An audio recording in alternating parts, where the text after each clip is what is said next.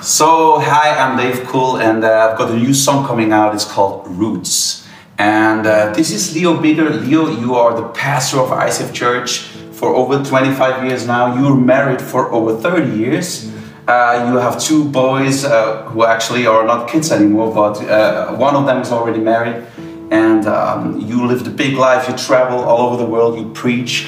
But as I said, it's just the high notes. I know you had many times in your life when you felt like giving up, but somehow you're still here. Why are you still here, putting your roots down into Jesus? That's actually a very good question. My whole setting, I was brought up in a Catholic environment, and my mom, she always taught me two things. First of all, never forget where you come from.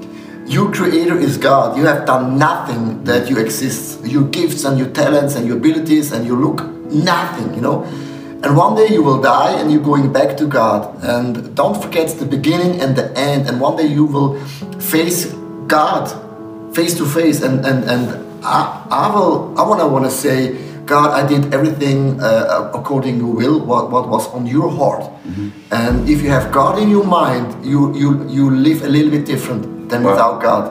But so success for you is defined by being obedient. Is that what you say? Absolutely. I mean, of course, I want to be successful. Everyone wants to be successful. If you write a song, you want to bless the people. You want to have the most clicks or whatever. That's normal. That's like something God has given us. Like in the beginning of creation, God says, "I've entrusted you the whole earth, protect it and do something." The do something is in us already. But obedience is another story. I mean, it can be, for example, God spoke to me, I should lead a church. I could also run a company or a soccer team, whatever. It's for me like a calling. And a lot of people, for example, missionary, they went to a place, it was not one Christian, and they have invested their whole entire life.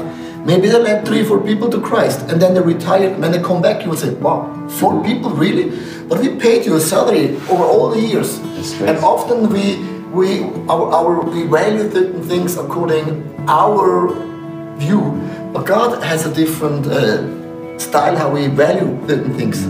But so the missionary that gets called out to go and reach some community that is not has not heard of Jesus, or you starting a church 25 years ago. I mean, in your case, it works beautifully, but there are people that have callings on their lives and they hear prophetic words and they don't see spiritual success. So I mean, that's pretty dark, you know. You put down your roots and you hope someday it will come what God promised me, and it just doesn't come. So do you have stuff in your life, dreams that you feel, God, you promised, it's still not here? You have that. What do you do with it? Actually, it's a very good question. I think, first of all, often we judge, or our value is what happens in this lifetime. Mm-hmm. But if you think about Abraham, God said to him, move out to a city where you will never reach. It's like a message. Our destiny, final destiny, is heaven and not earth, not these 80, 90 years. That's often we see God, where is your provision, where is the success and everything, but God thinks in terms of eternity, forever, you know. And I cannot say I haven't reached certain things, because I want to be really honest, I just do what is in front of me. Mm-hmm. Because I never dreamt to lead a church, and then one day I got the opportunity to lead a church. Of course, I said to God, I want to have a big church, I want to have influence, blank. But I did everything what anybody else is doing as well, you know. Yeah. Of course, we grew, but in the end of the day, you cannot live from the success. Yeah. It's like if you're a waitress, somebody gives you a tip, it's nice. Oh yeah. But the tip, you cannot live with the tip and from the tip. You cannot live from the applause. You cannot live from success. The salary comes from God. Yeah. It means the last final word comes from God. And for me, whatever I do, it's really important that I know the joy in the Lord is my strength. Mm-hmm. If I'm successful or not. Mm-hmm. My relationship with God is like my anchor, like my soul, like a fountain. You cannot stop that. Mm-hmm. Those things. It's for me very important. Otherwise, you feel like a junkie. You're going from success to success, and you will never have enough. You know, in the beginning, when I thought when we have 1,000 people, I will be happy. Then we had 1,000 people, I was not happy. Then we thought, when you have 2,000 people, then we have 3,000 people, you have 10,000 people, but you will never be happy in the end of the day. It gives you a kick, but not on the long run. Yeah. And that's why the relationship with God, the main thing of joy, of relationship, the prayer life, reading the Bible, all those things, it doesn't look so cool in the beginning, but in the long run, it's actually your foundation.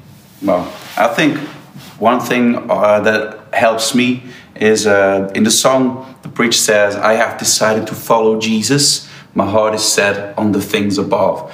And it helps me to have, well, not idols, but role models that went before me. You are such a role model for me. My father is people who died. You once said, take people who died because they cannot disappoint you anymore. So I think our generation needs people who don't follow the rules of the world and just have a happy heart, have their roots anchored into Jesus. Yes. A very good coach of mine, he always said to me, you have to plan your life from the end, how you want to finish your race. And I want to finish healthy, strong, with one wife, with one family, if possible. I mean, if possible.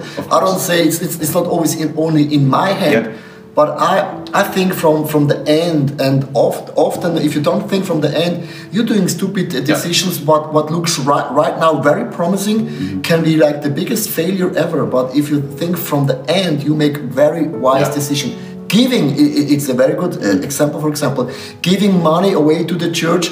People say you are crazy, but the Bible says you store up some treasures in heaven. That means the money is not just gone. It's for me like a blessing in eternity. You know, it's a total different thing. Otherwise, you'll say, "Oh, I don't have enough money anymore," or it belongs to me.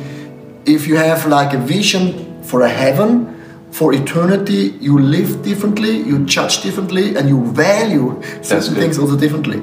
That's good. Let's take that as a final point. Thank you, Matt. Welcome.